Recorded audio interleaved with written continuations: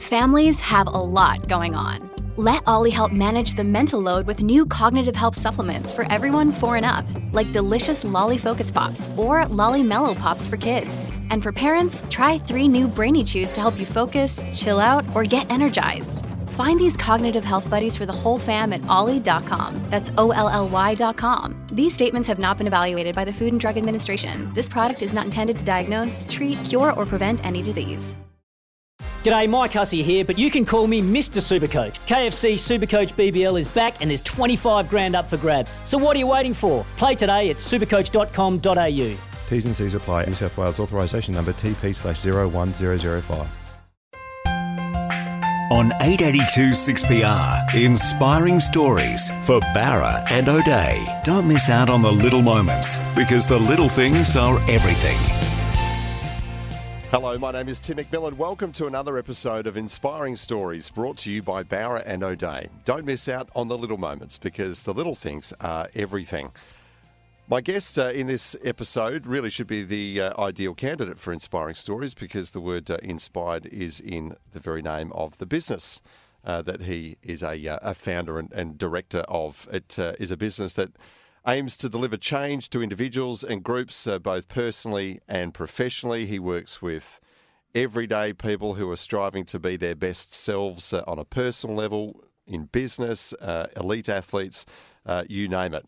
Justin O'Hare is our special guest, and Justin is going to tell us about what has been quite a complicated upbringing and life that he's led, and what has taken him to embark on this professional career now, where he aims to help people as a coach and as a keynote speaker get the best out of their God-given skills, if I can put it that way. So, Justin, hello and welcome to the program. Thanks, Tim. It's difficult to sort of sum up who you are and what you do in a short, sharp way like that, but give us your version. What do you do? Yeah, so the really short version, I guess, is we essentially train people in mindset coaching. So what we understand from, and probably a lot more science coming out now, especially in the sporting industry, it's a really obvious with sporting when males or females in the professional sporting arena mindset's being affected. So you can have someone who's been a professional athlete for 10, 20 years, extremely good at what they do and lose their mindset, and it affects performance. So a lot of what we do is training people in the skills and tools to be able to work with mindset. So if I come along to one of your sessions or seminars or whatever it is I sign up to, how am I going to be different at the end of it? Yeah, so it's really about learning how you use the tools of the mindset, things that actually create the programming inside of our mind. Our minds are no different to a computer, for example. We are programmed the same way as a computer. The only difference is that we're not binary, in the respect that if we program black and white, well, it comes out grey sometimes. So it's really about learning the key skills and tools of how to program the mind and let go of some of that old stuff that's been holding us back, that old program, not good enough, fear of failure, whatever that is. Often, not always, but quite often people who end up in your line of work, again, if I can use that phrase, have come through some kind of extreme adversity in their lives to the point where they want to really explore how their thought processes come to be and how they're guided by their memories and the thought patterns that they have. Is that been the case for you? Yeah, look, and it can be really, really simple, Tim. This is probably where a lot of people think, well, I've never had a traumatic upbringing, and therefore, I don't understand why I have a fear of failure, or why I have this aversion to a certain behaviour or pattern of behaviour that I can't let go of. So a lot of the time, the work that we do, when you go back and actually find these events that that are created in the imagination of people that have had significant impacts in their life, it actually has nothing to do with what you think it would. It's never normally a big traumatic event. It's normally something quite simple.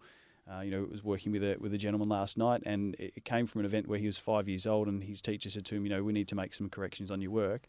And he said, "What are corrections?" And all the kids laughed. So whenever the emotions go up, with the imprinting in the brain, especially the age of 0 to 7, is extremely powerful.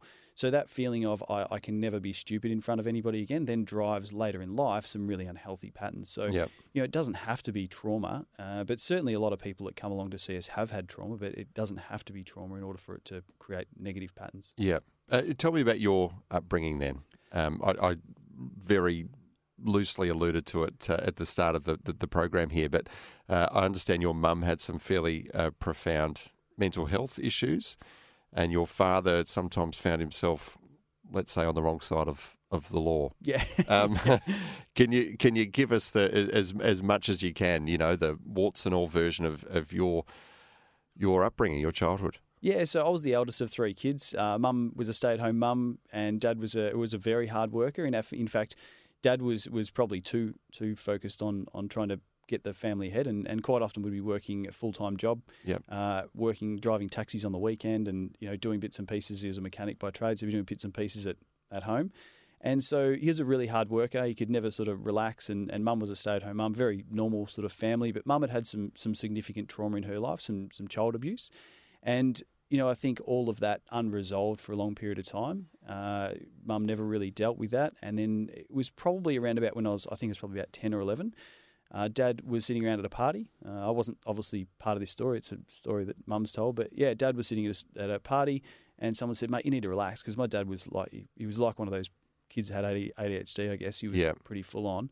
And so he said, "Oh, I can't relax, never been able to relax." And someone said, "Here, have this," and hand him a joint. And that sort of really then put a downward spiral, because what happened was, for the first time in his life, he felt like he could relax. So when you can think about being a person who's had 25, 30 years of not being able to relax, all of a sudden, one joint, you think, wow, this is amazing. Oh, this is how you do it. Yeah. Great. Yeah. So one joint led to, the occasional weekend, and then, very quickly that led to every night after work. And it didn't take very long. My dad was very, very clever.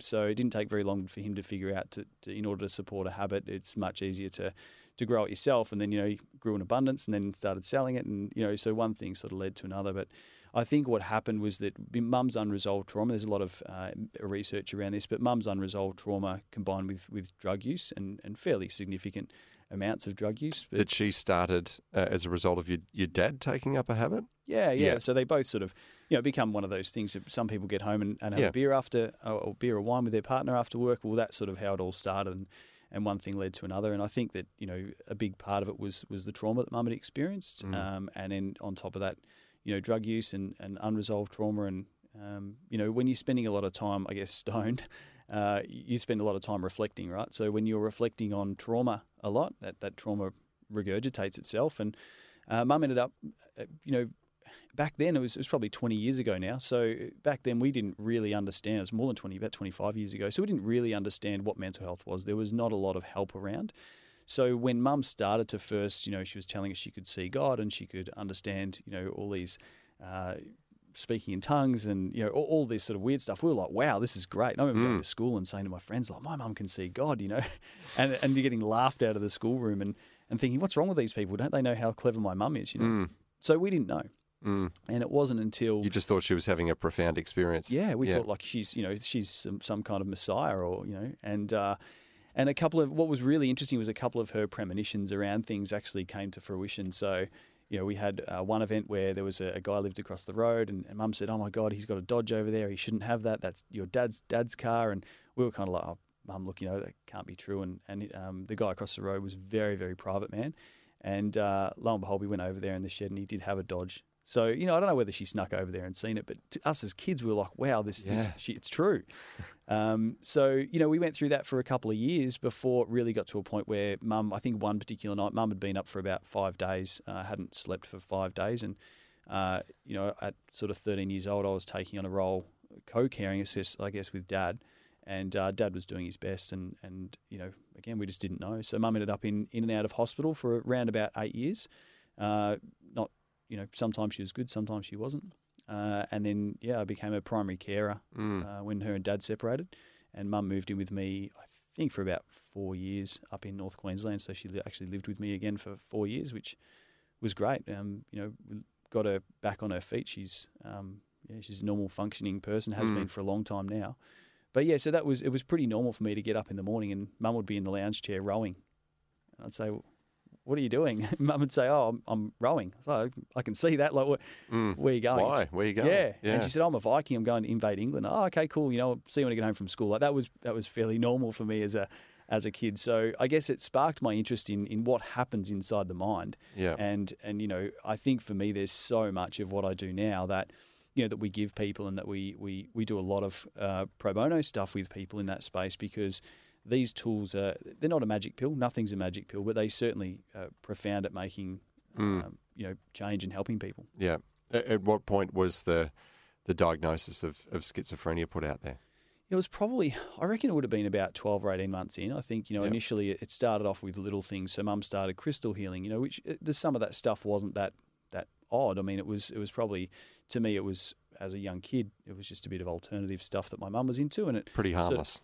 Pretty harmless. And it sort of, and I'm not saying that by any means that that crystal healing is linked to schizophrenia. Please don't anyone listening, that's not the case. But it was sort of started off with that sort of stuff, and Mum exploring things and looking, I guess, for solutions for herself.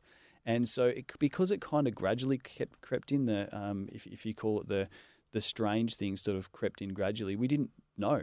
And it wasn't until a friend of ours, or lots of friends and family had been around, they kind of just went, look, there's something seriously wrong. You got to get her to hospital. Yeah. So that's very heavy for you in your early teens to be taking on all of that responsibility and the role of carer. The teens are tough enough. Yeah, look, I loved it. And I wouldn't take any of it back. I think that's I know Mum quite often, used to apologise about it. I'm really sorry that you went through that. And I used to say, Mum, I don't want you to be sorry. Like, we went through this because this has made me who I am. There's not one bit of it I'd take back. I wouldn't wish it upon anybody, but I certainly wouldn't take it back. So there's a lot of fun times. Yeah. Yeah. And what about your dad? How did he go with his business on the side?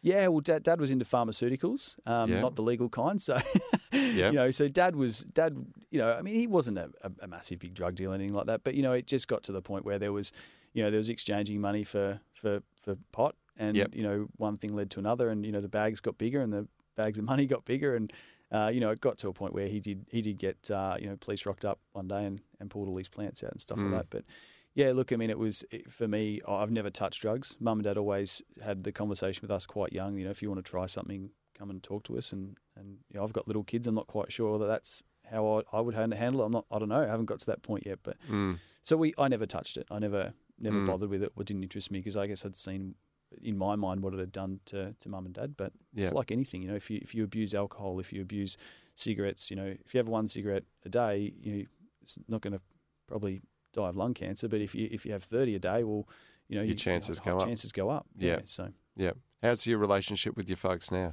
Yeah. Well, Dad passed away, unfortunately. Right. I think, and a big part of that was his unresolved negative emotion stuff that he carried around. I think Dad had a lot of stuff that he just didn't deal with, and that's probably typical of males that we talk to a lot now. They get to a point where it's, I'm a man, I shouldn't have these feelings, I should be able to just toughen up and get through it. So I think Dad did that for a long period of time.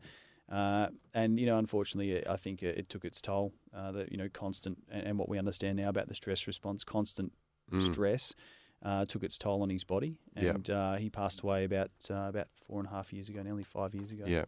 And were you guys close still through all of his wild adventures? Yeah, look, as a teenager, Dad and I really clashed a lot, and I was very, I guess probably the word submissive. Dad was very aggressive, and I think a lot of that was his anger towards, he didn't know what to do. He had 3 kids to try and bring up, and he had Mum who was in and out of a mental hospital, and he felt like everything in his life revolved around everybody else except him. I'm sure of it. So, yeah, look, we had a good relationship. We had a really good chat, probably about 2 or 3 years after him and Mum split up, and we could have sort of cleared the air on a lot of things, which I'm glad we got to do before he passed away.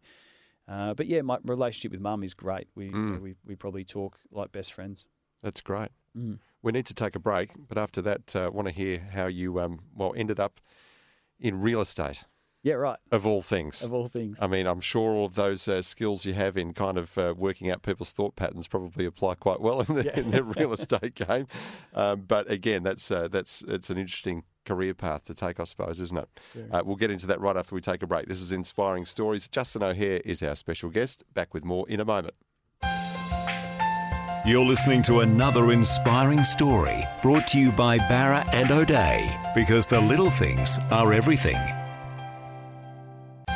This is Inspiring Stories with Tim McMillan on 882 6PR, brought to you by Barra and O'Day, because the little things are everything. Welcome back to Inspiring Stories. Justin O'Hare is our special guest, founder of Inspired Results, which we'll get to in more detail in a moment, Justin. And I know you had a career in real estate at one point as well, but let's just backtrack a little bit further than that.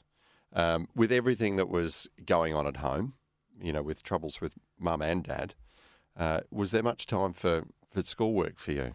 Well, my dad would not let us do homework.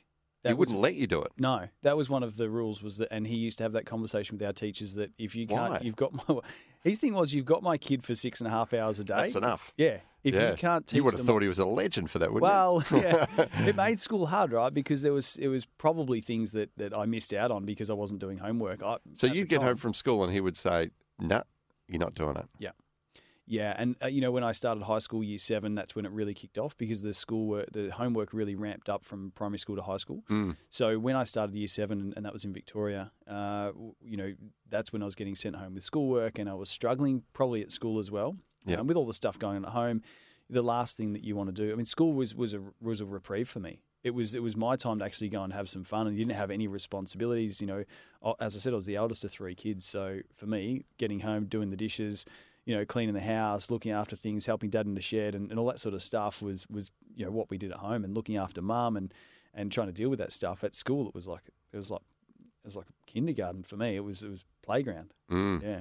You finished up at school after year 9. Yeah. So which is a little earlier than most people would pull the pin on their schooling. Why so early? It was just an environment that you didn't thrive in. Yeah, I struggled at school. I think I didn't have the ability to sit down and focus on things that, probably like a lot of boys, but I didn't have the ability to sit down and focus on things that I wasn't interested in. And later in life found that to be a strength, not a weakness. And I think that's one of the things that schools cater to the majority of kids, and the kids that fall outside of that can just get left behind. And I think we do a lot better job of it now, but I think that there's still a lot of work to go in that space of those kids, because if you look at most entrepreneurs in the world, if you look at most of the successful business owners, they are people that didn't finish school, that didn't go to university. So it's, there's going to be something behind that. Yeah.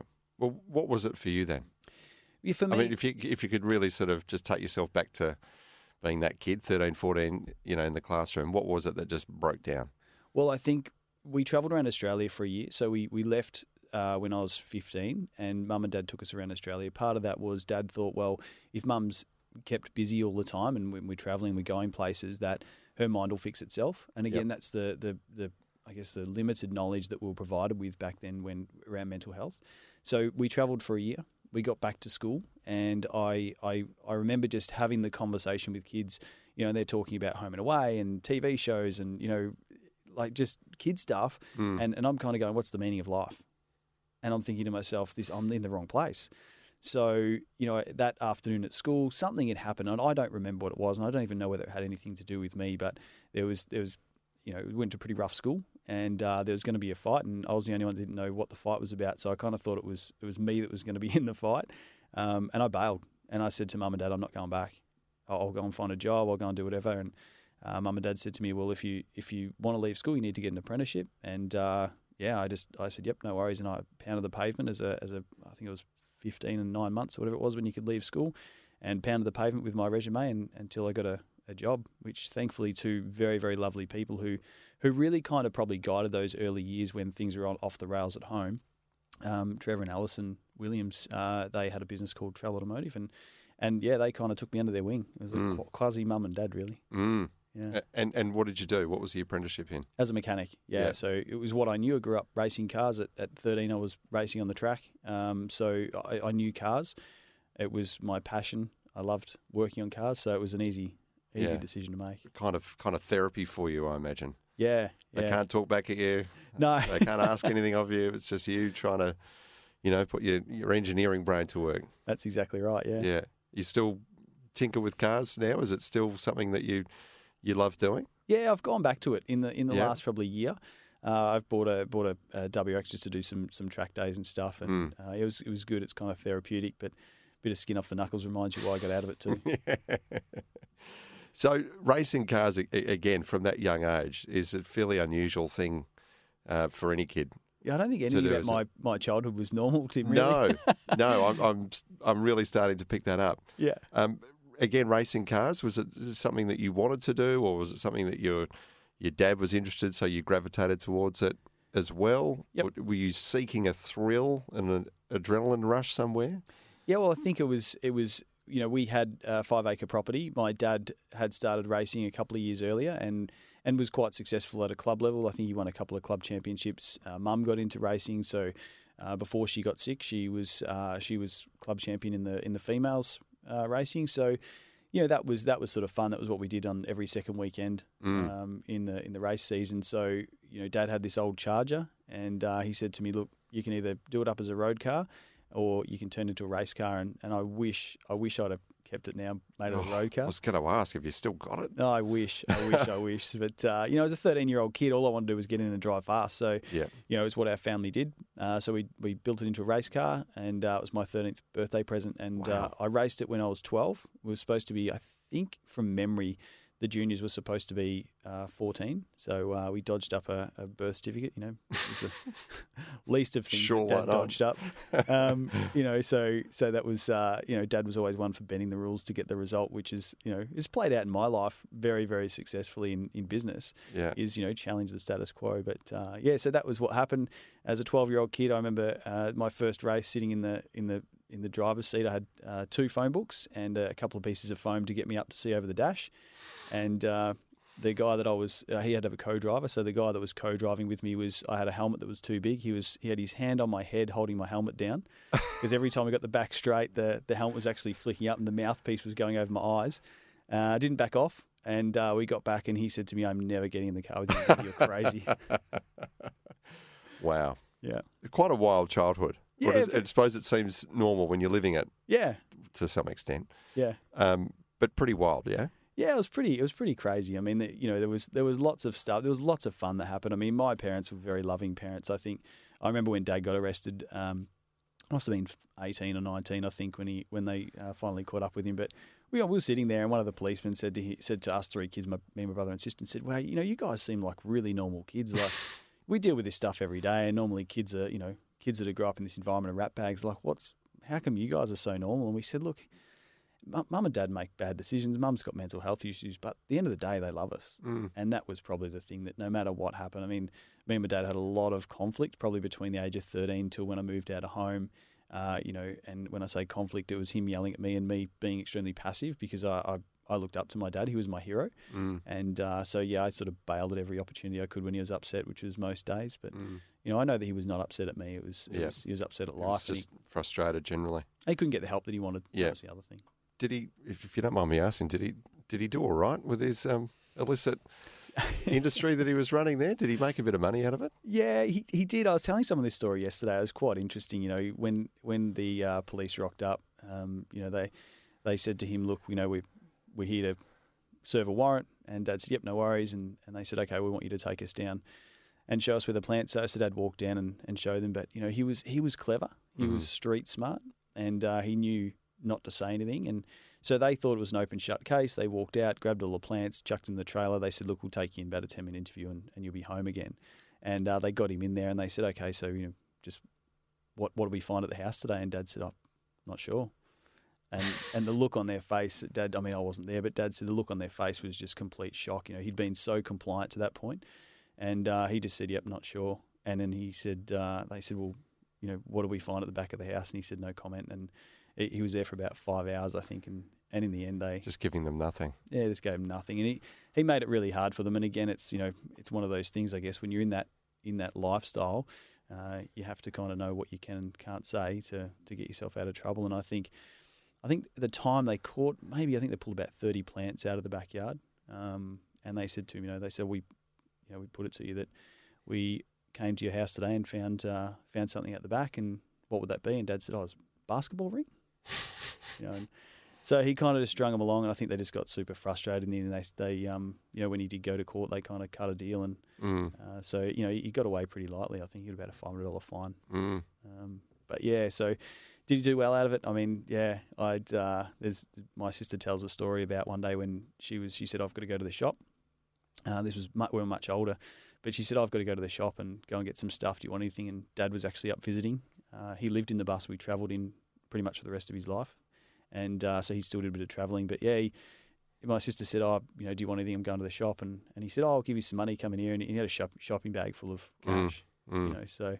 but, I mean, I don't know what he spent it on. It's probably buried somewhere. Who knows? He didn't give you the codes before he passed away? No, mate.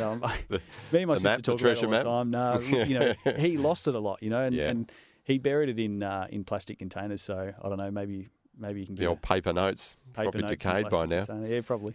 Just before we get to the break, how did you end up in the world of real estate?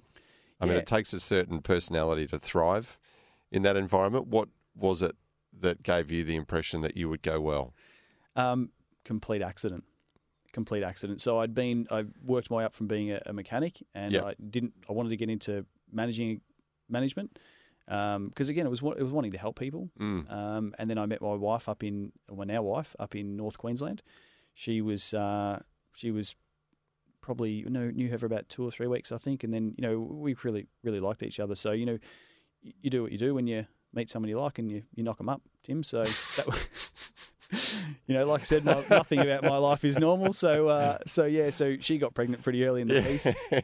Instant family. So we moved back to Melbourne. Yeah. And I had no idea what I was going to do for a job. I left a pretty good job up there, and sold my house, sold everything that we had up there, and moved down to Victoria. And a mutual friend of a real estate agent in town, and Alicia said, "Why don't you go and try real estate?" And it's rest is history. Yeah. Is there a good story there, though? There is, absolutely, yeah. All right. I'll get you to share that right after we take another break. Thank you, Justin. Justin O'Hare is our special guest. This is Inspiring Stories. We'll be back with more in just a moment. You're listening to another inspiring story brought to you by Barra and O'Day, because the little things are everything. This is Inspiring Stories with Tim McMillan on 882 6PR. Brought to you by Barra and O'Day, because the little things are everything. Welcome back to WA's Inspiring Stories. We are featuring the very colourful and inspiring story of Justin O'Hare. Justin, you're in Melbourne. As you put it, you've just knocked up your the lady who was lucky enough to then become your wife. And you move into real estate, from fixing cars into real estate. How did you find that? It was interesting. So I remember a friend of mine said, "Why don't you try real estate? You've got a great personality. I'm sure people would really warm to you." And I had an aversion to salespeople. Coming out of the car industry was always the sales versus the service industry. So I was kind of like, that's the dark side. It's the dark side, right? Yeah. So I didn't want to go into sales, and I thought, I needed a job. I needed money, and so I went in. I'd done an interview for a job in the city as a trainer for mechanics, and I walked into this in Emerald. I don't know if where Emerald is up in the hills. Yep.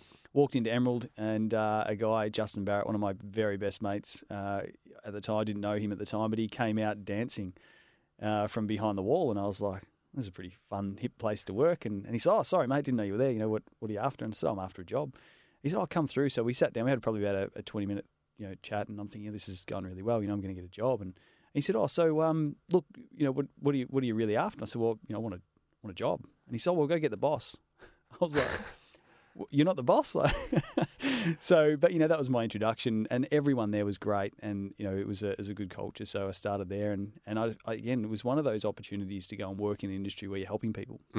So for me, I kind of thought, this is it. This is, which is not how everyone would perceive that industry necessarily. No, well, that's probably that you're not there 100% to help people. Yeah.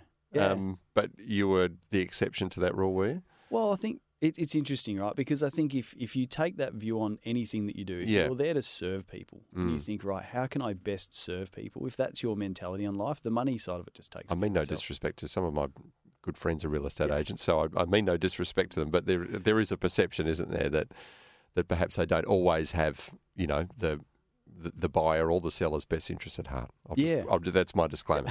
Carry on.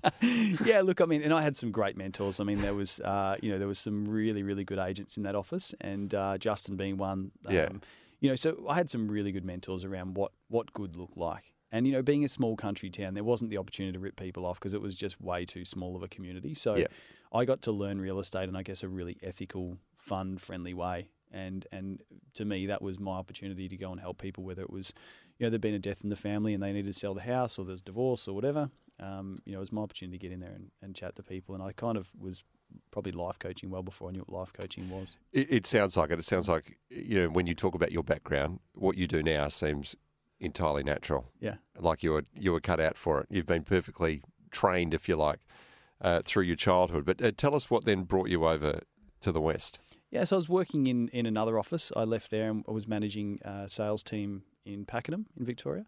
And I was burnt out. I was working way too hard. I immersed myself into that job. I got sacked from a management job when I was about 22, and I always said if I get another opportunity to do a management job, I'm not going to fail. And what that did, and this is what we talk about, people creating patterns, but what that did was create a pattern for me where I was far too absorbed into trying to make a business successful and be the most successful because I was terrified of failure. So it drove some really poor behaviours, and it wasn't until we were at the Melbourne Zoo and my daughter was probably 3 at the time, and she's like, "Look, Daddy, look, the meerkats." And I'm like, "Hang on a second." I was on the phone and I looked at my wife's face and I went, "Yep, this is not going well." This is the moment. That was the moment. So I got an opportunity. A friend of mine worked at BHP, and he said, "Why don't you come across here? They've got some jobs going." I did an interview, flew over, and that was it. That's how we ended up in WA. Yeah, there you go. You've obviously broken out of that role as well to found Inspired Results.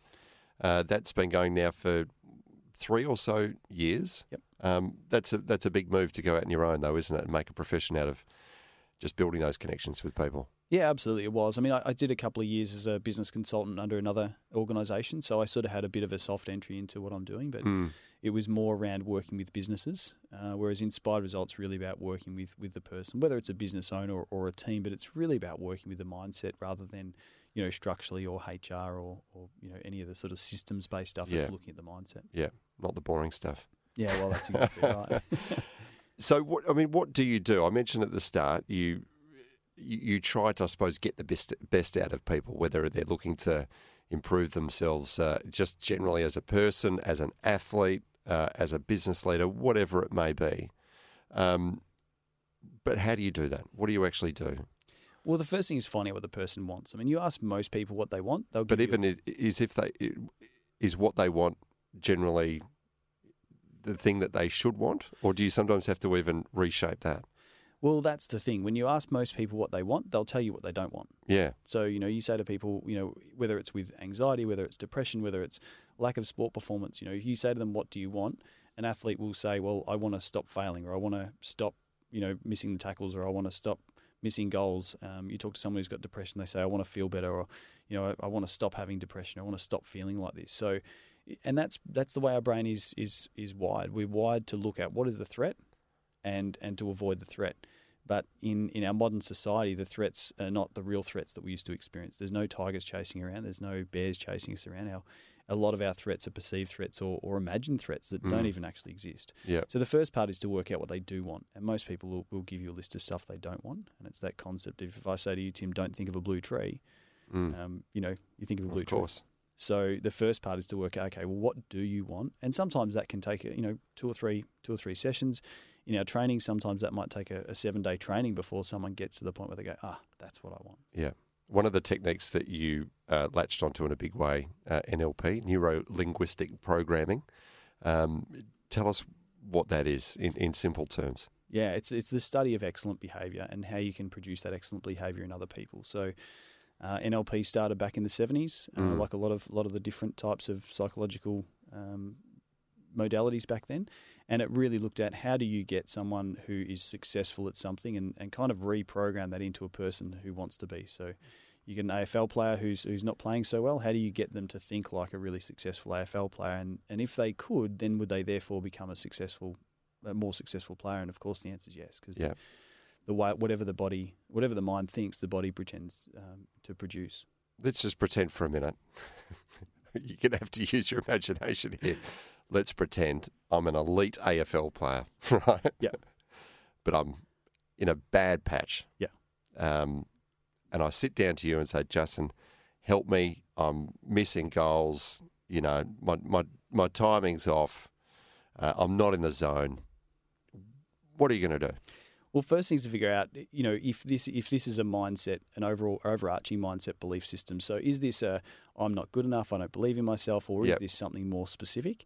And if it's more specific, then we work on that. So, for example, we've got a young soccer player we're working with a couple of years back, and he was a very talented young kid.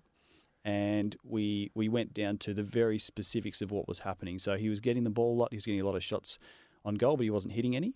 And when we actually sat down and worked out his strategy for goal kicking, he was getting to the point where, imagine we get the structure for what they're doing and slow it right down and get them to talk me through step by step every single millimetre of movement, what they're thinking. And what we found was that just before his foot hit the ball, he was saying to himself, "Don't miss."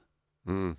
So we changed that. I said to him, "Well, you tell me, what would you say if you were going to score a goal?" And he said, "Back of the net." And we did a little bit of the NLP techniques, a hypnosis technique that we use as well, and had him at an unconscious level reprogram his brain so that when his boot was about to hit that ball, he'd say back of the net. And he went out the very next week and scored 2 goals. He hadn't scored a goal, I think, for the whole season. So amazing. So there's hope for me yet. Absolutely, yeah.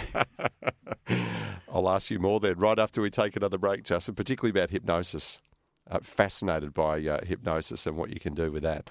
This is Inspiring Stories. Justin O'Hare is our special guest. We'll be back with more in a moment. You're listening to another inspiring story brought to you by Barra and O'Day, because the little things are everything. This is Inspiring Stories with Tim McMillan on 882 6PR, brought to you by Barra and O'Day, because the little things are everything. Welcome back to Inspiring Stories. Tim McMillan is my name. My special guest is the founder of Inspired Results, Justin O'Hare. Justin, hypnosis. I'm fascinated by it, but I'm also a bit scared of it. Yeah. I don't think I've ever been properly hypnotised. But what happens? Why is it useful for you in trying to sort of, I suppose, break through people's mental patterns that might be holding them back? Yeah, so with hypnosis, people are in and out of trance all day. So anything that you do on autopilot is a form of trance. It's not what we probably have the biggest issue with our industry is that people confuse hypnosis with what they see on stage. Mm-hmm. And you know, there's some really good stage hypnotherapists out there that make a really good show, and there's some that probably do a bit of damage to our industry over the last sort of 30 years. So hypnosis, from the point of view of where we use it, is kind of like if you imagine in a room. If you put a 60-watt light bulb in a room, you can light up a room. And that's kind of how our brain focuses most of the time. We've focused on a bit of everything. But what hypnosis allows us to do is get a person to a point of view where it's like focusing that 60 watts through a laser beam. And a laser beam will cut through steel. So that's really what hypnosis is, getting to a really, really focused state of mind. And quite often you hear people say things like, oh, hypnosis for people that are weak-minded or gullible. And that's certainly not the case. In my experience, the people who are really at that high level elite athletes that can really hyper-focus, they are the absolute best hypnotic subjects because they've got the ability to focus. Yeah. So when you're talking to people from right across the community, athletes, business people, whoever, what's common to the way you deal with all of those different people who are probably, you know, different in the outcomes they're trying to achieve, but what's common to how you talk to these people and get them to that point of reaching the goal? Probably self-discovery. So a lot of the work that we do, probably 80% of the work that we do is self-discovery. Yep. And 20% is the actual tools and techniques. So a lot of it is, what do you want? Where do you want to be? Where do you see yourself getting to? Because most people are in their problem, and that's their fear, right? So we're in the I'm not good enough. When you're in that fear, it's all you're focused on. Mm. And so a lot of it is working on that stuff. And again, the programming that happens inside of our mind, and when that happens is normally in the imprint stage. So that age of 0 to 7 is the most common phase of where people create the limiting decisions about themselves. So I'm not good enough, I can't do this, I shouldn't earn enough money. The imposter syndrome stuff, we get a huge amount of imposter syndrome stuff as people start to climb the corporate ladder, because people are, you know, given a promotion based on, oh, you're really good at spinning spanners, or you're really good at, you know, at getting closing sales, so you must be the sales manager, you must be the service manager. So you get a lot of that sort of stuff. So yeah, it's probably that imposter syndrome and the belief systems that follow that. Do you consider yourself a guru? No, not at all. Not at all. I think Do you aspire to be one? No, not at all. I think when it comes to being a guru, my whole thing is that I want to.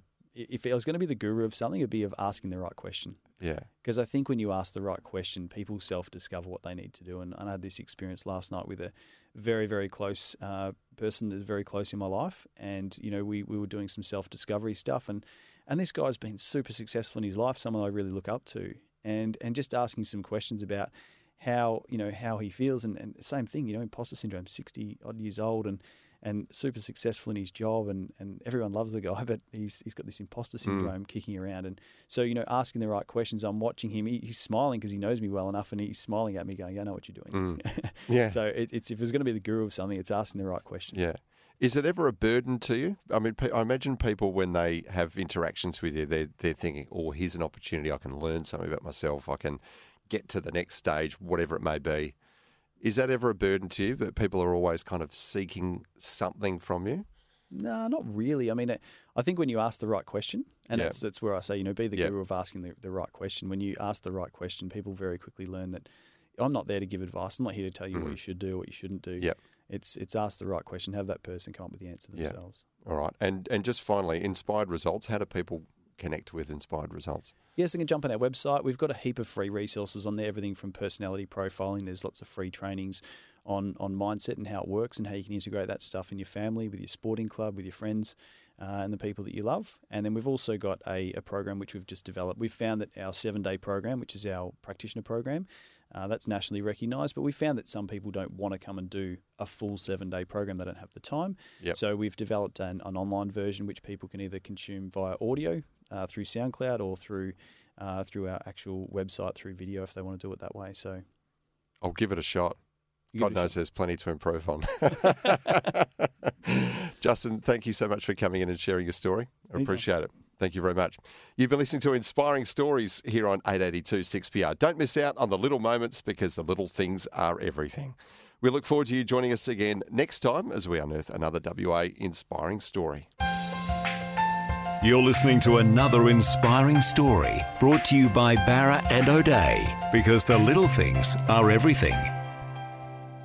For logbook servicing you can rely on, you need to make the right choice. You need trained professionals who are fully qualified to service your car according to manufacturer's specifications. For real peace of mind and a nationwide warranty, book in or book online at repcoservice.com.